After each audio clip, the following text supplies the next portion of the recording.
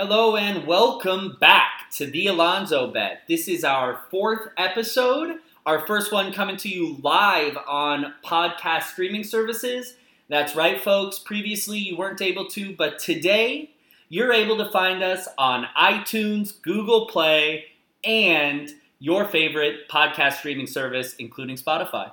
Yeah, and I'm really excited about that. We were able to release the first three episodes over the last few days, and we've gotten a lot of positive interaction from our family and friends and some new fans that we didn't even know before this. And it's been, really nice feedback. Really nice. We've been hearing a lot about what you guys want to hear, so we're going to try to gear the podcast in that direction towards what our listeners want as the days move forward. But, we're really excited about the direction of the Alonso Bet. Exactly. And if this is your first episode joining us, we're your hosts. I'm Aaron. And I'm Sam. And we want to start today off by bringing up something a viewer pointed out to us. And someone from Arizona actually realized that I did say Chris Sale had won a Cy Young in the last episode, when that is actually not true. But he's been top three a few times, so I'm not going to blame you too heavily, Aaron. He's been top three twice. He's been top 6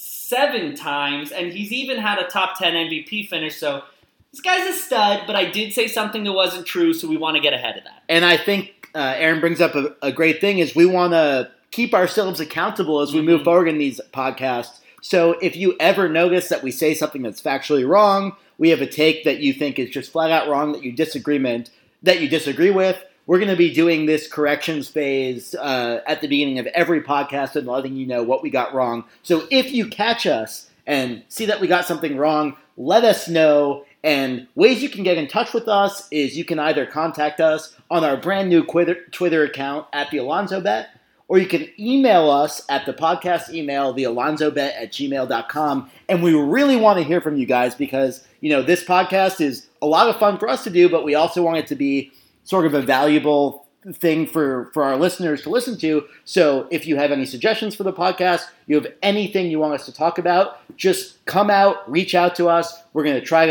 to really do what you guys want to hear. That's right. And in terms of our Twitter account, we do have a very fun set of images as our photo and as our background. So if anybody can tell us the source of both our primary icon photo and the banner photo without reverse Google image searching it, we'll know if you did. Trust us. We may also award a second premium Fangraphs promotion. Yeah, and for those of you who did not listen to episode 3 or who have not been on our Twitter account yet, Fangraphs is in a bit of trouble as the MLB season has yet to happen and the site traffic is down. So we are awarding one free year-long ad-free membership to a random listener who leaves a comment on our podcast, leaves a positive comment on our podcast. If you call us assholes, I don't think we're going to give you a Fangraphs. I mean, we want to hear it. We'd like constructive criticism, but this tournament's really only for people who are enjoying the pod. Only for our friends. That's right. So that actually leads us nicely into the most recent baseball news that we've seen, and that is the Jeff Passan report that came out just 2 days ago, indicating that the MLB is focused on a plan that could allow the season to start as early as May. This is incredibly exciting for us and baseball fans everywhere. Sam, break this proposal down for us. Yeah, so basically the plan of the proposal is how can we get back to baseball given the current limitations of social distancing measures under the coronavirus pandemic. So what the proposal basically says is we are going to play all of our games in Aaron's native state, Arizona. Go Snakes! All the players will basically live in a few hotels and basically just live together and then only drive to select few ballparks, which will include Chase Field, where the Diamondbacks play, and then also maybe 10 to 15 spring training stadiums, since a lot of teams have spring training facilities in Arizona. And this would basically allow the entire Major League Baseball season, basically until social distancing measures are over, to continue just in Arizona. I forgot to mention there would be no fans at these games. No fans. But this is one way in which we might be able to see some Major League Baseball sooner rather than later, and that would be really exciting. It is extremely exciting, but one has to wonder logistically, to pull this off, I mean, we won't even actually go into the health logistics of everything because they're indicating a high level of testing for players and essential personnel. Those tests just aren't readily available. Then, of course, there's the ethical question of testing seemingly healthy people on like a weekly or monthly basis when those tests are extremely needed for sick people. There's a lot of moving parts. Have you heard anything that the MLB might be doing, maybe not in that arena, but in the arena of gameplay to try and make this more like a normal regular season? Yeah, so, I mean, there are a few things to consider in gameplay. One is that we will certainly be starting after a normal opening day, so the teams want to be able to play as many games as possible. And second, that it is possible we start playing games when social distancing measures still need to be enforced. So there are a few ways that MLB has considered being able to deal with these problems. One is using electronic strike zone, which has been tested out in some minor league games, but has really been thought of as years away in Major League Baseball. But if we implement an electronic strike zone, that will allow basically there not to be this close distance between the umpire and the catcher and hitter. Right. So a minor point there, I think the strike zones have been tested in indie ball leagues and like minor league exhibition games. So I don't remember whether it's like the All-Star game or a Futures game or something, but I don't think they've been in regular use, maybe some occasional use in the MLB minor leagues, but something like that. So that's one way to take umpires off of the field. And then I also read somewhere, Sam, that they're planning on having the players sit in the stands 6 feet away from one another during the game. Yeah, that seems really crazy. So I mean, obviously, if the players were to sit very close to each other in the dugout, that would certainly be violating social distancing measures. Now, I have to say that, while I like while the idea of sitting in the dugout seems like a clever answer to these social distancing rules, it seems like the reality just is that if a player on a certain team were to contract the coronavirus, it's very likely that many other players on the team would get it, whether or not they're sitting in the dugout or in the stands. Right. And I think that is something that, we might have to contend with in the season moving forward. It is totally possible that maybe half or an entire team gets taken out by the virus and they have to either start forfeiting games, play games entirely with their minor league players. So, I mean, this is going to be a season like no other. Exactly. And I think us as fans have to prepare for that and basically take as much baseball as we can get without getting too critical of how MLB chooses to deal with these things. Exactly. And just to run through a couple more of those rule changes so you guys are kind of up to speed on everything that's being considered today. They're thinking about implementing 7-inning double headers to try and get the game closer to a typical 162-game season. They're eliminating mound visits altogether. It hasn't happened for sure, but they're considering eliminating mound visits altogether. So no pitcher, catcher mound visits, no pitcher, pitching coach mound visits. And then there's the regular use of microphones on the field to implement an enjoyed or kind of a enhanced viewing opportunity for the TV fans at home, since no fans will be able to go see the game. And I'm actually curious, Aaron, were you able to catch any of these sort of spring training games before spring training got shut down where they were including the player input on the field? Well, as I know many, many baseball fans do, when spring rolls around and spring training starts, I'm watching those useless games full of minor leaguers every day. I'm watching guys who, as hopefully you guys can tell from the pod, Sam and I watch a lot of baseball, we read about a lot of baseball, we know so many players. I'll watch games where past the 5th inning, I see 3 guys I know for the whole rest of the game. But yes, I was watching them, and those mic'd up moments with guys I know and love would bring an amazing element to this game. There's so many great, great characters in baseball. There's so much less non-TV appropriate content going on the field for the most part than some other sports. And I think to be able to mic players up and hear their true authentic personalities is exactly what baseball could use to gain popularity and to help people understand why it's the greatest sport on the planet. I think it definitely would add a lot to the games. I do think that the league needs to be cognizant about understanding that these would be real competitive games and not spring training games. So the players are going to be locked in. They might not be responding to interviewer questions, while a pitch is being thrown and things like that. So I don't think the logistics are quite as easy as a spring training game where sort of the players don't really care about the result and things like that. But I think if we can incorporate more and more player dialogue into the live broadcast, that's only for the good of both baseball and its fans. Absolutely. And I think that all of this kind of brings up a broader point, which is many, many baseball fans who've been following the game for longer than a couple of years have seen dramatic changes in not just the structure of the organization. Bud Selig obviously added a second wildcard spot. He kind of changed the way that the All-Star Game and the playoffs were played. That's organizational. We've seen gameplay changes. We've seen mound visits limited. We've now seen a 3-batter minimum implemented. We've seen electronic strike zones tested out. We've seen all kinds of things from this commissioner, Rob Manfred. And I'm curious to hear, since we're on the topic of rule changes, Sam, what is your opinion of the direction baseball's been taking? So I think there are two ways we can look at this. One is sort of going through specific rule changes and saying whether or not I disagree with them. For example, the 3-batter minimum, which actually was going to be instituted this year, but we haven't seen yet. Right. But likely will be still. Yeah, likely. I think it definitely will still be instituted if the season happens. Something like the 3-batter rule I don't think will actually affect the game that much.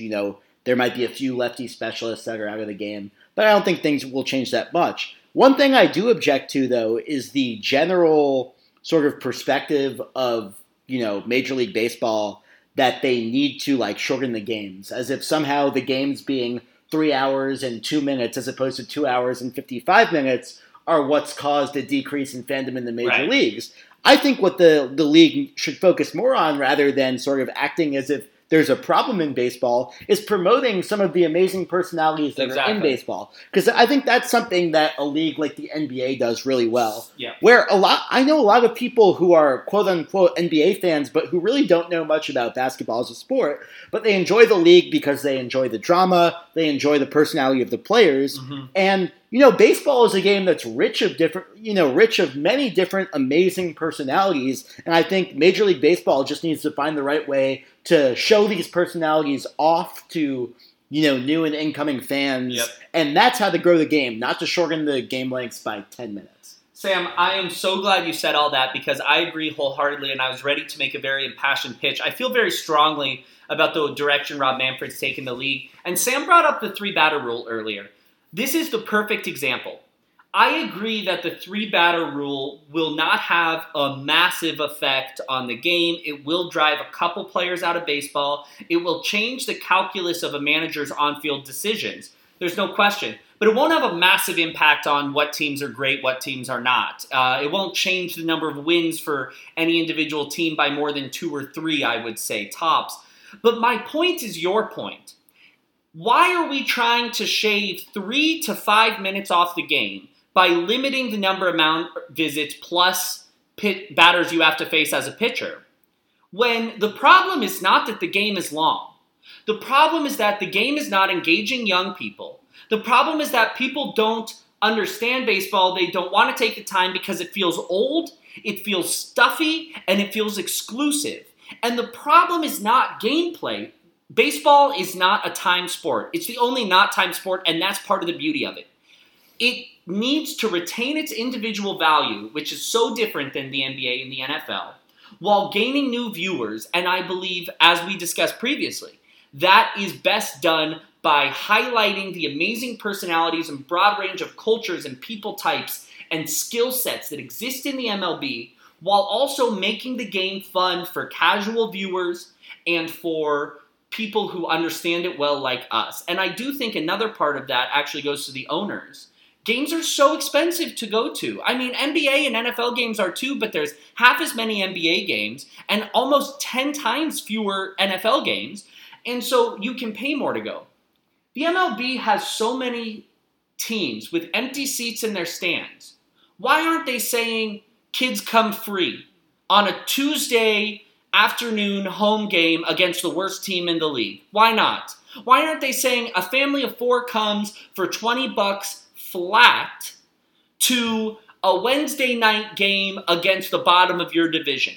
It's mind-boggling. I've been to too many Chase Field games. I've seen games at stadiums all over the country. Stadiums have open seats. It does not make sense to me that they're not finding a way to bring more players to the stadium, which is by far the easiest venue to learn and appreciate the game. And as someone who grew up in the New York market, I'm definitely on board with complaining about ticket prices. I mean, this is outside of baseball, but the ticket prices that the New York Knicks charge are basically criminal. They've been the worst team in basketball for 2 decades, and I have to pay $100 to see a game. It's insane. But, it's crazy because even the Browns, when they were losing, 16 games, 15, 16 games back-to-back, you still had to pay $60 to go to a game, bare minimum.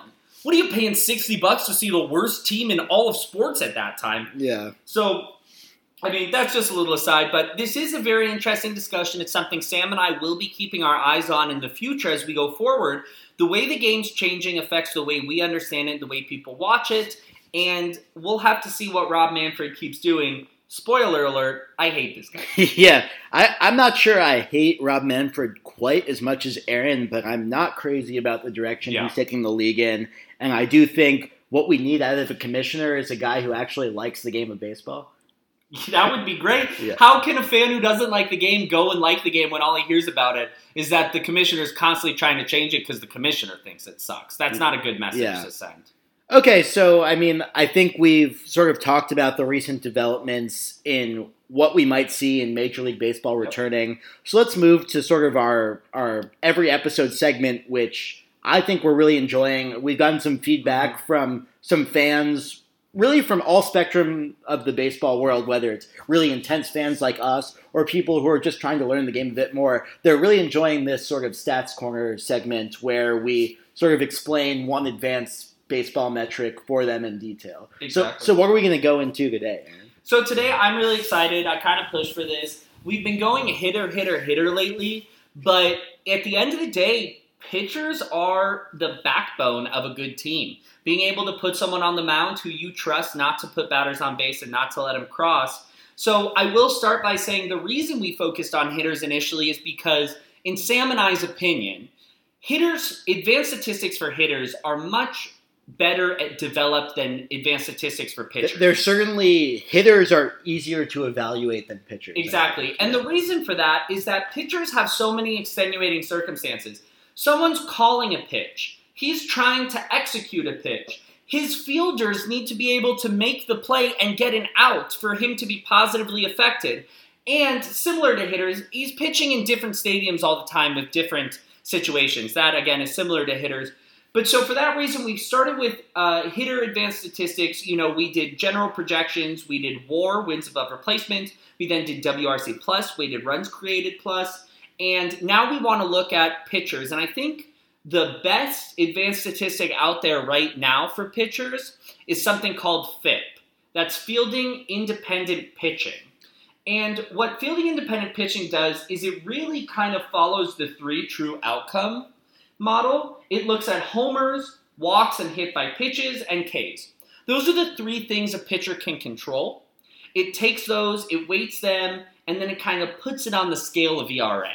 Yeah, so, to get into more detail there, I think, some of our listeners might be thinking, well, what do you mean the only things that a pitcher can control are walks, strikeouts, and home runs? Because, they might say, hey, if a pitcher gets an out, they did their job, they generated weak contact or something like that. But if you actually get into the granular details of the data, you'll see that there's a lot of noise year to year on basically whether or not a pitcher is able to continue to get outs on on batted balls in play. So you've heard us discuss from the context of hitters in other years, batting average on balls in play, but this is something that's even more relevant for pitchers, where basically a pitcher is, all they can do is basically throw the pitch and let the ball be hit. Then they need their fielders to make the play.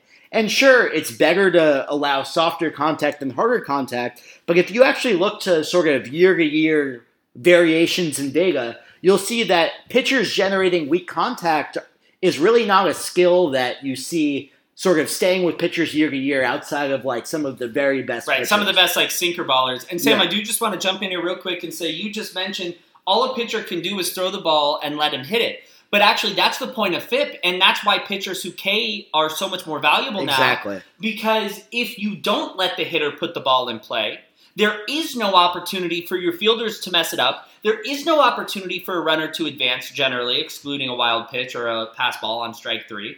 And there really is no opportunity for a team to score runs. So that's why Ks, and they're favored by FIP, but they're now also favored by GMs, have become a premium in this league. That's why you've seen strikeouts get so emphasized by teams, and part of the reason why you've seen strikeouts just rise dramatically in Major League Baseball over the last decade or so. Another reason is the increase in stuff these pitchers have. Oh my God, they throw so hard. They have such nasty breaking balls.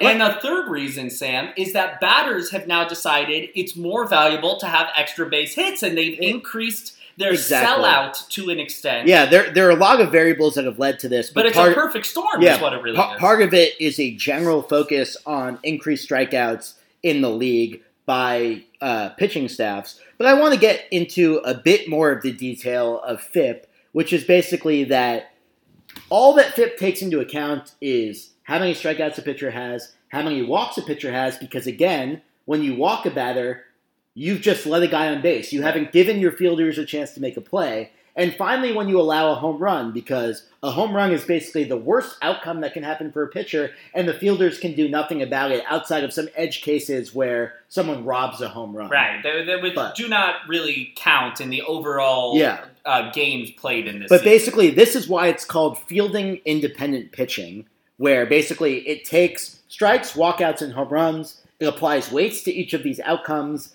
and then as Aaron said earlier, it adjusts it to an ERA scale. And you might be asking, well, why is FIP a better stat than ERA? I still think that pitcher contact, the type of contact that a pitcher allows matters, not allowing a runner to score matters.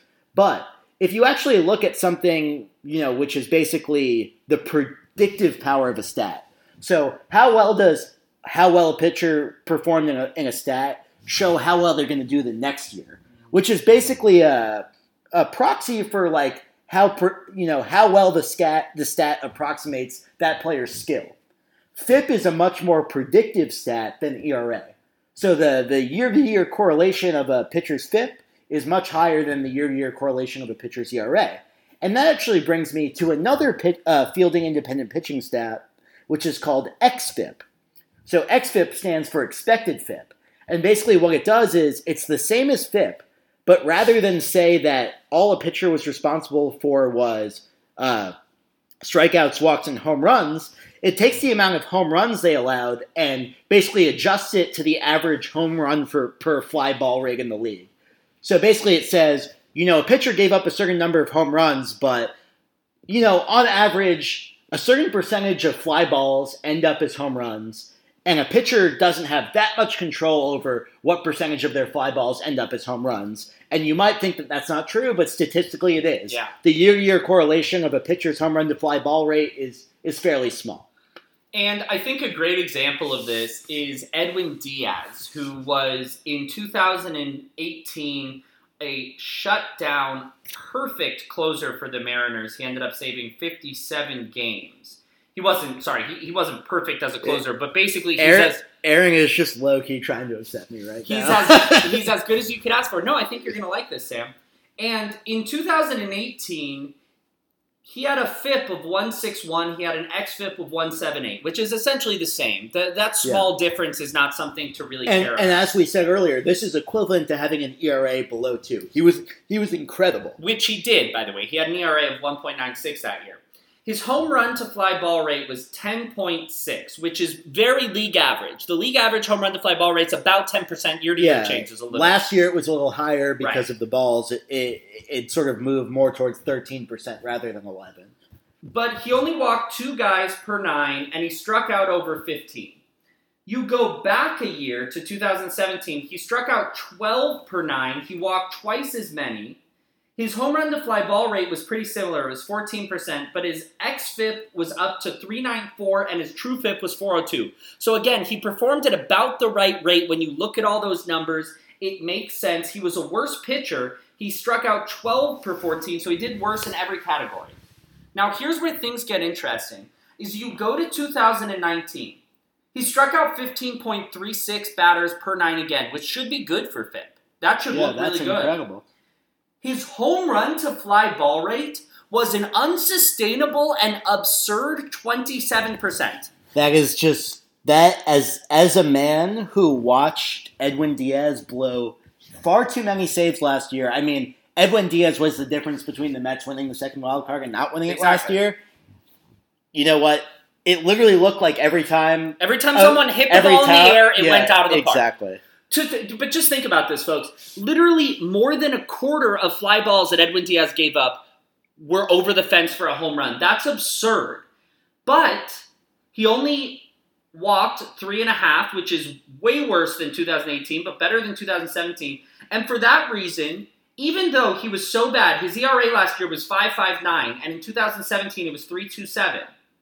His xFIP last year was only 3.07.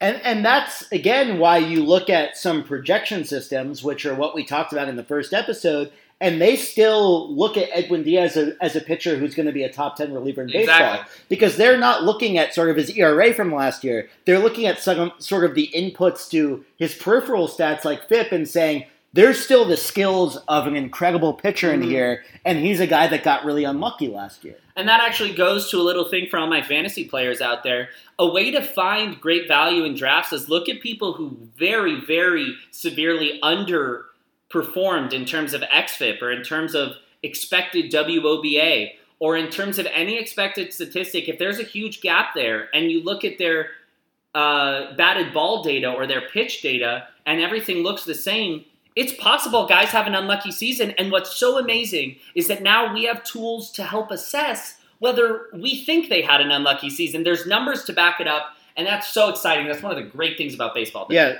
so one last point I want to make on sort of fielding independent pitching stats is that we've talked a lot about WAR over the last few episodes, but one thing that we've sort of skirted over is that there are different measures of WAR. And the two main measures are Fangraphs WAR. Fangraphs, a site we've talked a lot about a lot. And then there's also Baseball Reference WAR, which is another amazing, baseball stats site. But these two sites approach their WAR calculation a little differently for hitters, but they approach it a lot differently for pitchers. Fangraphs basically has a WAR that's based on a player's FIP, not their xFIP, but their FIP. And Baseball Reference's WAR for pitchers is actually based on the actual number of runs they allowed. So it's closer to their ERA. Baseball Reference does make an attempt to adjust for how good the defense is behind the pitcher, so it's not just their ERA. But they trust on their internal model, whereas Fangraphs Reference basically says xFIP is a very good formula. We're not going to try and put in all the externalities into the formula itself. Exactly. And I think as we learn more and more about, what goes into a good pitcher, FIP is not exactly right. Pitchers do have some control over the type of contact they allow, but I do think FIP is... I think they have a lot of control. They have a lot of control over it, but I think, given no other knowledge, I think looking at a player's FIP is going to be better than looking at their ERA. Right. For looking how well they pitched in a given season. And I also, but I think the right WAR is some mix of Fangraphs pitcher WAR and some mix of Baseball Reference WAR. The actual right one, who knows? That's something that's open to further debate and further study. But I think, this was an important, segue into how we evaluate pitchers in the more advanced way. 100%. And something that you guys will see as we go on is that this is how you develop new statistics. And this is generally how you analyze new data sets in even a more broader sense, is that you start with something very general and you get that to look right, and FIP is right. But then you start to hone it more and more. And so I think as the years go on, we will see better formulas, and maybe some of our listeners today will be the people who create those formulas in the future, and that's so exciting. That would be awesome. Okay, so now that we're done with this episode's Stat Corner, where we talk about, the first pitching stat we really talk about, let's move into our fourth division preview. And I do want to note, because we've heard some feedback from listeners that our episodes are maybe going a little long for their taste. I think our goal in the future is to have our episodes come in a bit shorter than they've been coming. But given that we really want to give in-depth previews for you guys, if there's a Pirates fan out there, I don't want them sitting there being feeling like shortchanged. Yeah, why didn't you talk about the Pirates that much in your NL Central preview? So we're really trying to give in-depth previews on every team. So I think these episodes where we're doing sort of our season preview are going to run a bit longer than the typical episodes we have in the future. But with that being said, let's move into our NL West preview. Give me, and we're doing the NL West today, guys. He just broke the surprise. Yeah. I am so excited about this. So we're doing the NL West. As you guys know, if you've listened to the first 3 episodes or are just learning if this is your first time joining us, I'm a massive Diamondbacks fan. I'm from Arizona. I really found my attachment to the D-backs when I left Arizona, and I've held on to it ever since. So I followed them voraciously over the last couple of years. I'm so excited for this division this year. But as much as I love the D-backs, Sam, and I'm just going to break the spell here, the Dodgers are the best team not only in this division, but in the National League. And so they definitely arguably the whole league. You could easily argue that they're the best team in baseball, especially after getting Mookie Betts. So they, for me, are still the number 1 team in this league. All right, why don't you just go 1 for 5? 1 through 5 for me. So as I just mentioned, I have the Dodgers. At number 2, I do have my little snakes, the D-backs. Amazing offseason moves this year, a bunch of talents in the lineup. A manager who, and I'm sorry, Dad, is very good at managing baseball. My dad hates it for some reason. Torey Lovello. And just before I let Aaron go on, our dads have both been very instrumental in forming our baseball fandom. We are thinking about having either of them on to give some of their thoughts on the baseball season as it comes on. I think that will be a fun segment. Definitely, we'll get 2 old guys' perspectives on baseball coming up. So for me, 3rd is the Padres. I also don't think that's super controversial. That's a pretty good team, but I don't think they rise to the level. You may disagree there, but I think 4 and 5 maybe are the same. For 4, I have the Rockies, and for 5, I have the Giants, who just this year are simply not that good a team. And I will take this opportunity to say, thank God, because I hate the Giants, and I specifically hate fans of Bay Area sports who are disloyal and who often give me a lot of crap for my fandom. This is surprisingly one of the big arguments between Aaron and my girlfriend. but we'll leave this for another time. That's for another episode. Yeah. Okay, let me go through what I have. It is mostly the same, but I differ from you in one way that I think will not make you happy. You son of a gun. I already know what you're going to say. Okay, so I also have the Dodgers number 1. You'd have to be a crazy person to not have that. They're amazing. With number 2... When I started these rankings, I had the D-backs. You're pandering. But as I started going through, looking at the Padres, I thought, I actually think they're better than the D-backs. So I have the Padres number 2. I have the D-backs number 3. And then my 4 and 5 are the same as you. I have the Rockies at 4 and the Giants at 5. So let's start going through these teams. Last week, the last time we disagreed, which was the NL Central, we went through in my order, so this time let's do your order. All right, yeah, I like that. So for the Dodgers, I mean, for their strength, I really wrote everything. You guys look at this team, and all through both the lineup, the bullpen, the starters, they're really deep. I mean, they've got Cody my lineup is really my focus here. They have Cody Bellinger, Mookie Betts, Corey Seager, Justin Turner, Max Muncy, Jock Peterson, Gavin Lux, Will Smith, oh my God. Austin Barnes, AJ Pollock, Chris Taylor, Enrique Hernandez. I mean, what is that, 13 players who could start on most other teams in the majors? They could field like a second team that probably wouldn't get last in this division. I agree. It's incredible what they've done. And then their pitching is great too. So I'm curious, what did you have as the strength? So my strength was their depth, their star power, and that basically means everything. That's basically everything. If I had to point to a weakness, I'd probably say the bullpen, but I still think it's a good bullpen. Yeah, so for me, their weakness is less so their bullpen and more the back end of their rotation, because anytime I'm seeing, the likes of the top 3 are a lock. Clayton Kershaw, Walker Buehler, David Price are all locked in for what they're going to do. I think Walker Buehler may not be as good as last year, but he's still a great pitcher. Clayton Kershaw, one of the greatest pitchers of our generation, maybe the greatest pitcher of our generation. In fact, I think there's not really an argument. I think he is the greatest pitcher. Yeah, I would agree. I mean, what he's done is truly, truly tremendous. And then David Price, he's not pitching his best anymore, but he's still super reliable. Outside of injury, you know what he's going to give you. But then here's where I'm concerned. Julio Urias, Alex Wood, Dustin May, Ross Stripling. Those are all guys who are actually really good pitchers, and this just speaks to how good this team is. But if I have to pick an area of concern, number 4 and 5 in that rotation could either be incredible value and upside, which would be amazing, or it could be actually a very, very dark time for them, and it could hurt them in a potentially shortened or double-header-ridden season where you really need those guys to pitch well. Yeah, but I guess you could also imagine in sort of a double-header season, teams moving to sort of like 4-man rotations and going with more bullpen games or something. And I guess what I want to emphasize is that the Dodgers are such a smart organization that in any sort of weird season where like you have to use your organizational depth in smart ways, like I trust them to figure it out and do it right. I mean, this is a team that, like, if we're really talking about it, they found a way to grow homegrown talent like Gavin Lux and like Will Smith, and even guys like Willie Calhoun, who they traded away to the Rangers.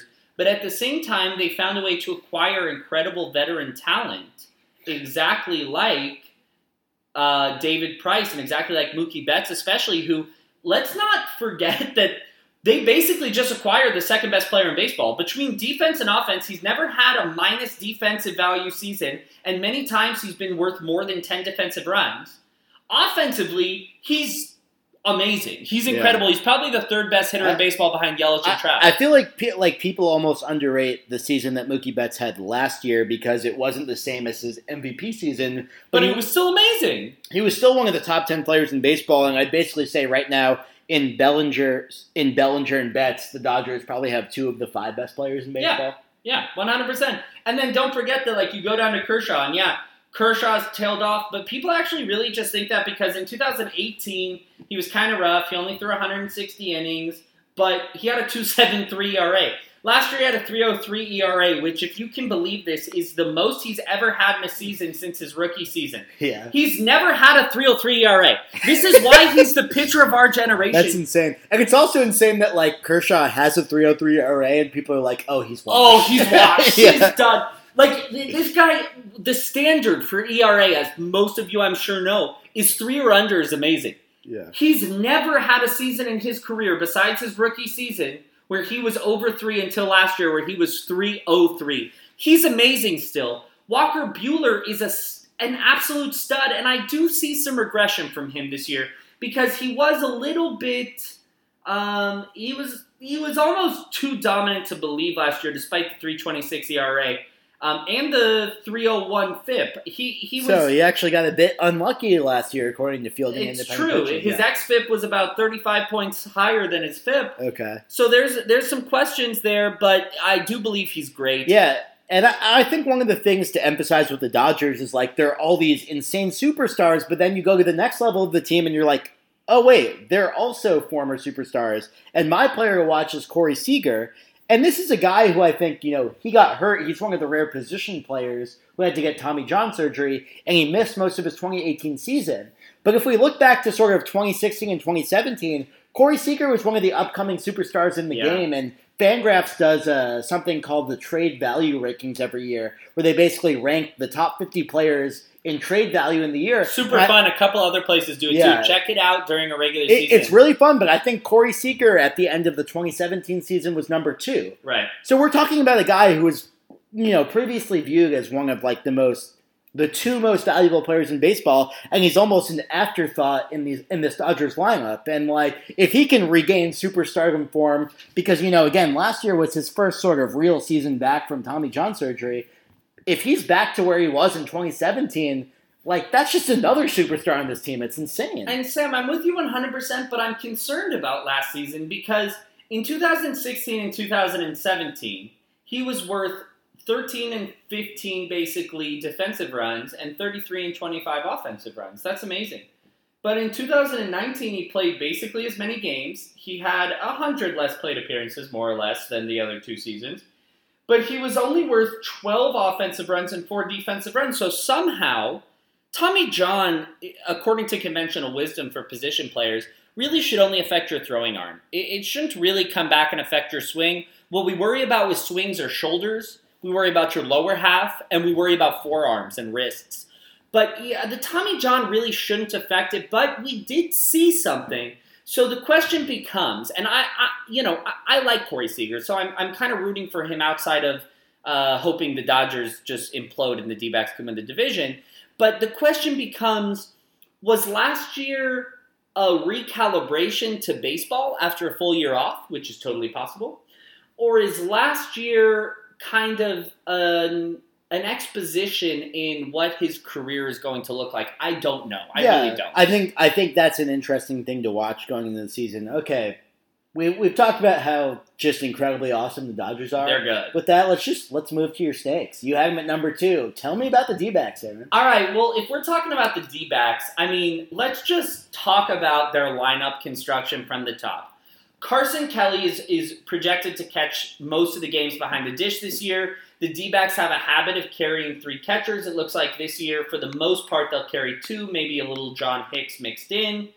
They have Christian Walker, massive breakout at first base. He was great last year. He was great last year. Yeah. Ketel Marte is one of the new superstars in our league at second base. We'll talk about him in much more depth. He is my player to watch, so we'll definitely talk about him. My player to watch is the shortstop Nick Ahmed, who is one of the most undervalued players in baseball. Eduardo Escobar, who I think everyone knows how good he is. David Peralta, Starling Marte, and a great cheap pickup in Cole Calhoun. And Marte is a guy who was rumored to the Mets a lot this offseason. Yeah. Ended up on the D-backs. I have to say, I'm happy that the Mets kept Brandon Nimmo. Spoiler alert, when we get to the Mets in the NL East, Brandon Nimmo will be my player to watch. But and I hope Brandon Nimmo's great because I took him in my fantasy draft. But Starling Marte is an amazing player. He is incredible. But not incredible. He's very good. Quick aside, I did basically tell Aaron that I would have to end this podcast if he did not take Brandon Nimmo in the last round of his fantasy draft. That's true. But in the interest of time, I'm going to focus on the D-backs here. We'll get to my Mets feelings later. Look, it's not just the lineup. The D-backs are so deep, I didn't even go into their backup players. And Torey Lovello does a great job of putting these guys in a position to win. But then when you go to their lineup, they just picked up Mad Bum. Yeah, they lost Zach Greinke. That hurt. Zach Greinke's a great pitcher. But they have Robbie Ray, they have Mad Bum, they have Zach Gallen, an exciting young arm who I'll talk about. They have Luke Weaver, another exciting young arm, Merrill Kelly, and Mike Leake. They have Alex Young, Taylor Clark, and Edwin Jackson. So, yes, they don't have a clear number 1 in this league. No one on that rotation is a definite number 1. But I think Robbie Ray and Madison Bumgarner are 2s in almost every rotation and 1s in many rotations in the league. I think Zach Gallen is a very solid 3. I think Luke Weaver has a chance to pitch like a 2 or a 3. I think Merrill Kelly is an innings eater at 3 or 4. I don't love Mike Leake, but he has proven himself more than capable to eat innings in the major leagues. And, of course, I saw him pitch 8 1/3 inning of perfect baseball in Seattle just 2 years ago. So we can never forget that. That must have been devastating when he gave it up. The fans in front of me, I was in Safeco with my girlfriend watching Mike Leake pitch. The fans in front of me keep going, oh, he's got a perfect game. And I keep going, shut up. I've never seen a perfect game in my life. I was so excited. But the furthest I've gotten is 6 2/3 of John Maine going. John Maine. Not perfect, but going no hit in the second to last game of the 2007 Mets season. Before they lost the final game, which I was also at, and completed the biggest blow-up in Major League Baseball history. Love that.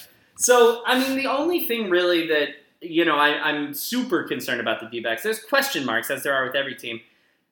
The bullpen scares me. It's not great. It's deep. You like Archie Bradley, though, right? Yeah. So the bullpen is deep. It's very deep.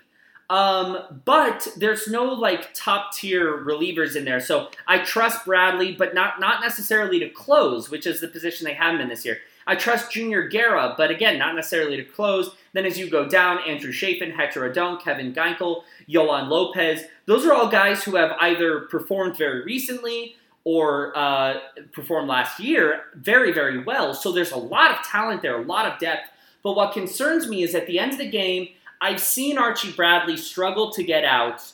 Who's going to shut the door in a 1-run ball game with a runner on second base?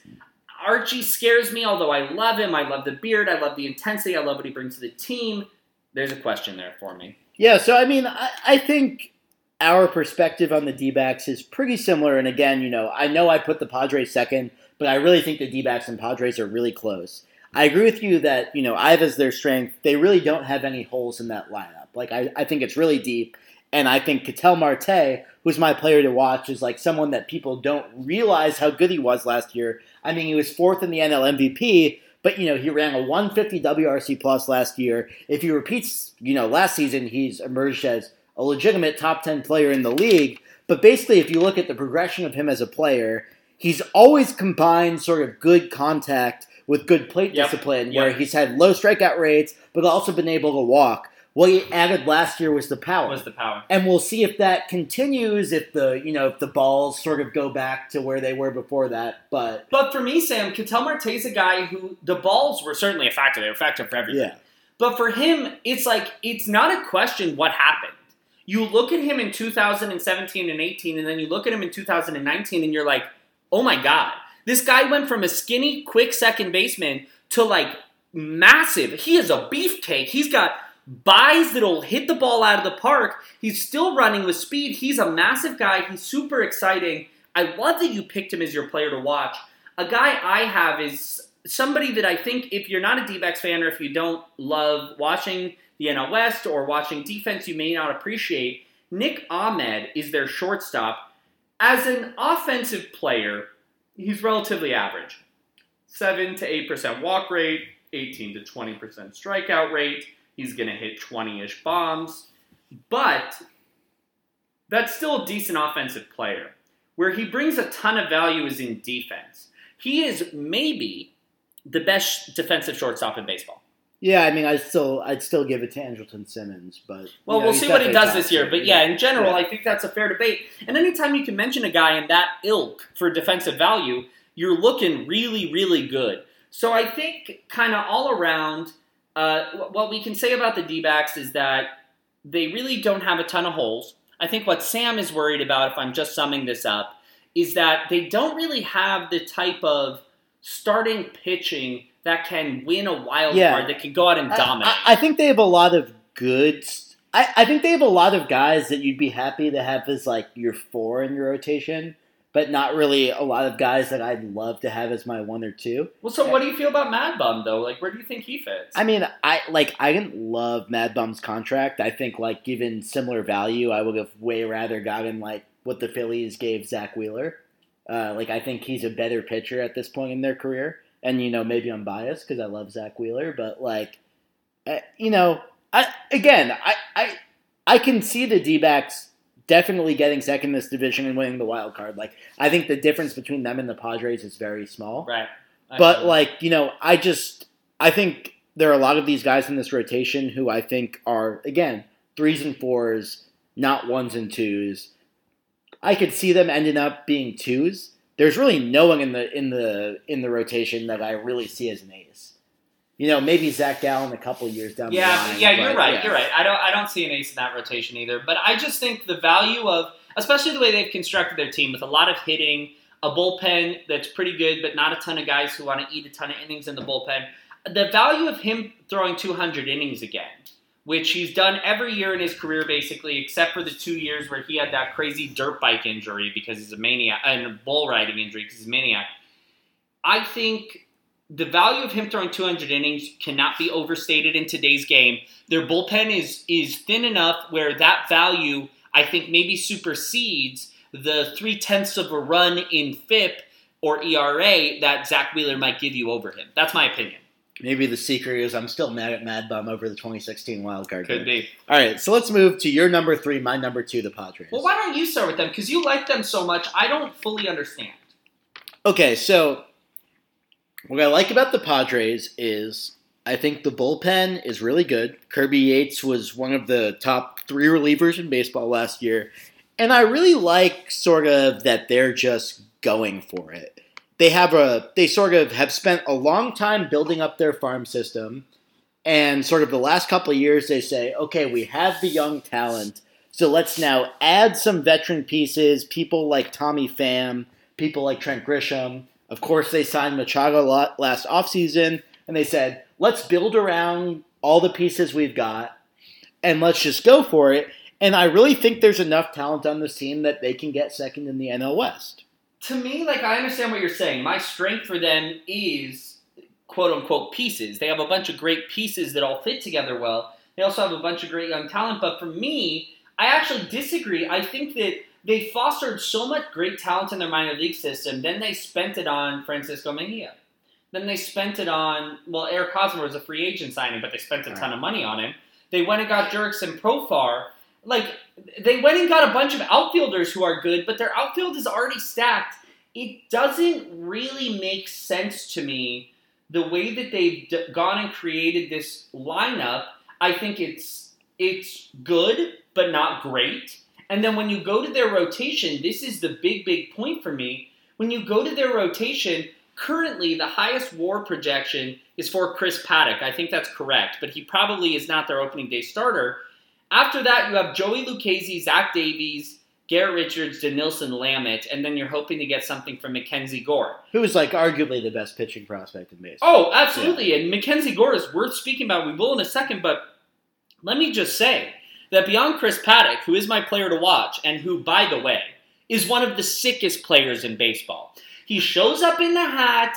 He has so much swag on the mound. He has so much confidence. He throws basically 3 pitches, more or less.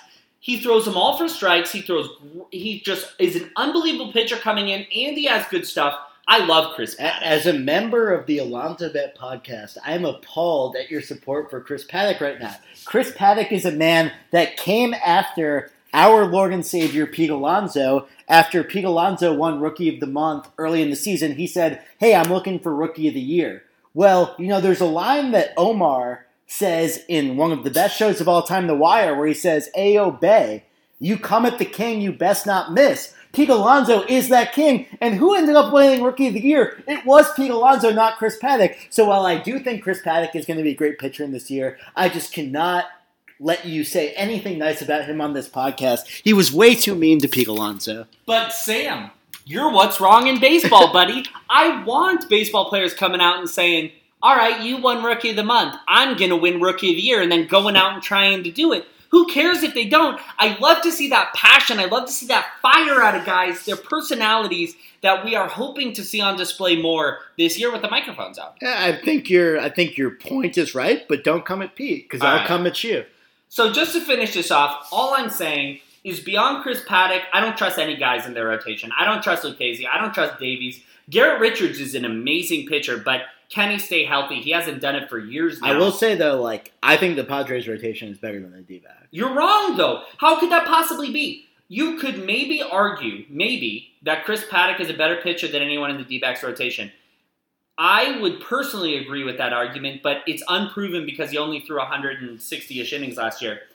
After that, no one in that rotation is as good as Robbie Ray or Madison Bumgarner, and it would be really... I'm a Dickelson Lamet fan. Okay. There it goes. I said it. Okay.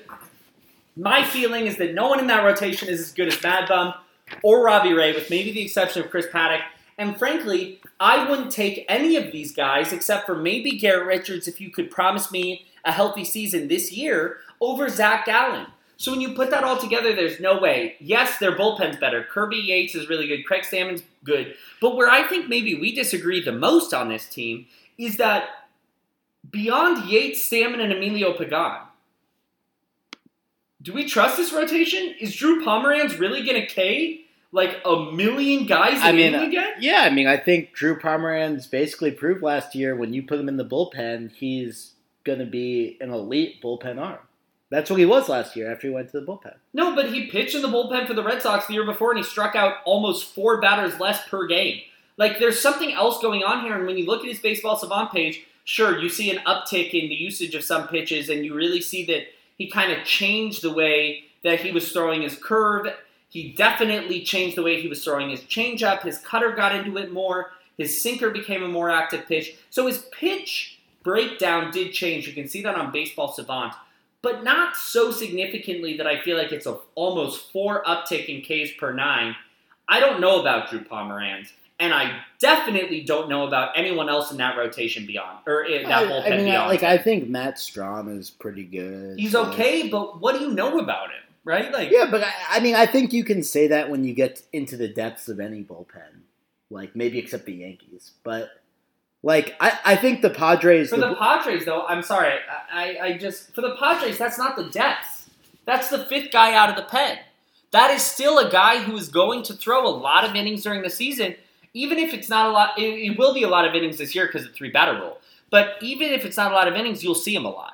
A lot of appearances. No, yeah, and I think we'll see. And again, I think the Padres and D-backs are going to be pretty close, and it can go either way between them. There's one player I do want to highlight before we move on from the Padres, and that's my player to watch. That's Fernando Tatis Jr., and, this is basically one of the most hyped players in baseball. Yeah. Again, if this guy hadn't gotten hurt last year and they're playing all the season, he easily could have won NL Rookie of the Year over Pete Alonso, who, set the rookie home run record, hit the most home runs in baseball. So that's, insane. If you look at his WRC Plus last year, it was 150. He was absolutely incredible. And in just 84 games, he bopped 22 homers and stole 16 bases as well as driving in 60 runs. He was an absolute phenom last year. He was incredible. There are a couple places where I want to be a bit of a bummer and spell a little doubt on him repeating that. One is he had an insanely unsustainable batting average on balls in play. Yeah. We talked about this a bit last week, but he had a 4.10 BABIP. That is simply not going to happen again. And, he's a guy that, can do a lot of damage when he hits the ball, but he does have a high strikeout percentage. He struck out basically 30% of the time last year. But another place that I want to sort of put our focus to is that he was really not a good defensive shortstop last year, which is surprising for a lot of people to hear, because if you watch him out there, he's making some insane plays. He clearly has the skill. Right. So the question is, where did it go wrong? A lot of the problem was he was making a lot of errant throws. I think that's something he can definitely clean up. But if you look at outs above average, which is a new advanced defensive statistic that has a lot of promise, it's put out by Baseball Savant. We'll get into it in some of the next And they basically use StatCast data, and they really get into the granular detail. You'll see that he was the worst shortstop in the league last year at making plays on coming in. Exactly. Which is really interesting. So, again, if that's a skill that he can improve on, we could see him... Again, he has the skills to really, I think, stick at shortstop and even be a good defensive shortstop. Mm-hmm. But I think it's just something we need to keep an eye on. Can he stick at shortstop, play good defense there? Will he still be as good of a hitter when the batting average on balls in play regresses to normal a bit? And I think he's an interesting guy to watch this year. But, again, he's going to be an exciting star in this league for a while. Yeah, no, he's definitely a star in this league. But I think Sam brings up a really good point is, he gets this rap as being one of the best players in baseball, potentially, but if he doesn't improve his defense, and if he continues to kind of rely on having a 400 BABIP, there's just no way that he reaches that potential that everyone sees of him. He definitely has time to turn around, and I'll be curious if he does. So let's move on now to the Rockies. For the Rockies, I feel that this is a team that's fallen precipitously lately. And their strength is probably their lineup. A lot of solid guys in there, especially the left side of their infield. But their weakness is definitely their pitching, and that goes all the way down to the bullpen. Yeah, so, I mean, I know you hate their bullpen, and I'll let you talk about that in a second. But, I do want to talk about the top of their pitching staff, which is, John Gray and German Marquez. Or maybe it's Herman Marquez. So, sorry about that. But... Herman Marquez is my player to watch, and I think he's a great example of the type of player that fits into this fielding and independent pitching stats. So if you look at 2018, Herman Marquez was a player who we really saw as a potential breakout star in this league. He really had a great year pitching in Coors Field, which is a really hard thing to do. And then you look at his stats last year. He had a 4.76 ERA, which might seem like he had a bad season. But then if you go and look at his FIP, it was only 4.06. And if you look at his xFIP, it was 3.54. So now you start to see Herman Marquez is the type of guy that actually was a bit of an unlucky pitcher last year and is actually a guy that, still flashes the same type of upside and stuff as he did 2 years ago. And I think if you look at Herman Marquez from that perspective, you really see him as a burgeoning star in this league. Maybe not, a superstar pitcher, but definitely the type of guy that can challenge to be an all-star pitcher in this league from year to year. I also like John Gray at the top of that rotation. I agree with you that past those two guys, the pitching gets a bit ugly. But Herman Marquez, I'm looking at him as a guy that can have a bounce back year because of sort of the fielding independent pitching stats. And again, I still think John Gray's pretty good. Yeah, so I actually totally agree about Herman Marquez. He's a guy who Ks a lot of batters, which is what keeps the FIP low. He doesn't have a terrible walk rate, and he's overall interesting because he's got amazing stuff. But I do worry about both him and Gray. Gray's a guy who we've seen sent down to the minors in the middle of a major league season before because he just couldn't figure it out. Herman Marquez really only has one good season under his belt. And then beyond that, it's a bunch of guys that are decent streams for fantasy, but are absolute nightmares to rely on in your bullpen, and that includes, or in your starting rotation, and that includes Kyle Freeland, Antonio Senzatella, Jeff Hoffman, and Peter Lambert. But then even as you go deeper, my big problem with them, their starting rotation is bad, but my big problem with them is really their bullpen. Wade Davis is no longer a good reliever. Scott Oberg is, but he's not a closer. I don't even really know who Yairo Diaz is, who Fangraphs has projected for the second most WAR in that bullpen. This bullpen is really bad. Jake McGee, Carlos Estevez, Brian Shaw. I've said this in the past, and I will put in kind of the disclaimer here that in terms of bad bullpens, it's definitely not the worst because you have a bunch of guys here who have been successful in the past. Jake McGee has been a good reliever in the past. Brian Shaw has some good years for the Indians. But they haven't been good lately. They don't do what you need to do in today's game, which is strike out a lot of batters. And that's twice as important when you're playing half your games in Mile High Stadium out there in Denver.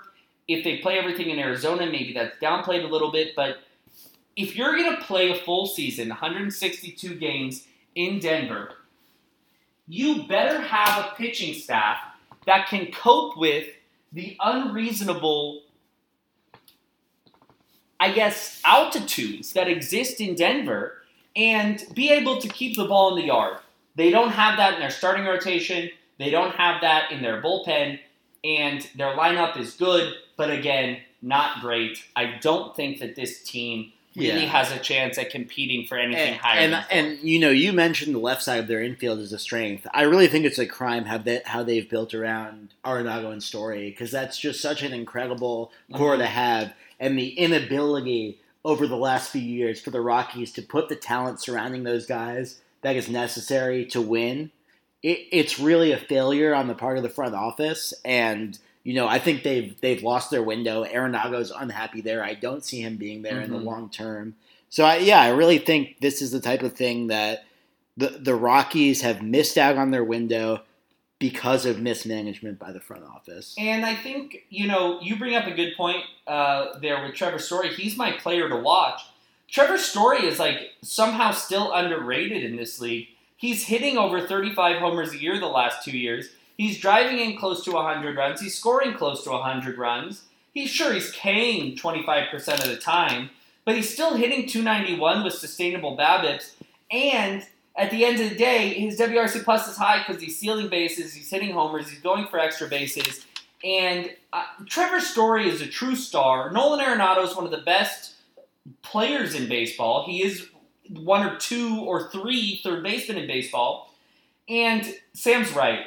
They've really done a poor job of building around this team, so I think fourth place is a lock for them this year. Okay, so let's move to our basement dweller here, and that's the Giants. So, again, as we've really ragged on some of the fifth choices in a lot of other divisions we've done so far.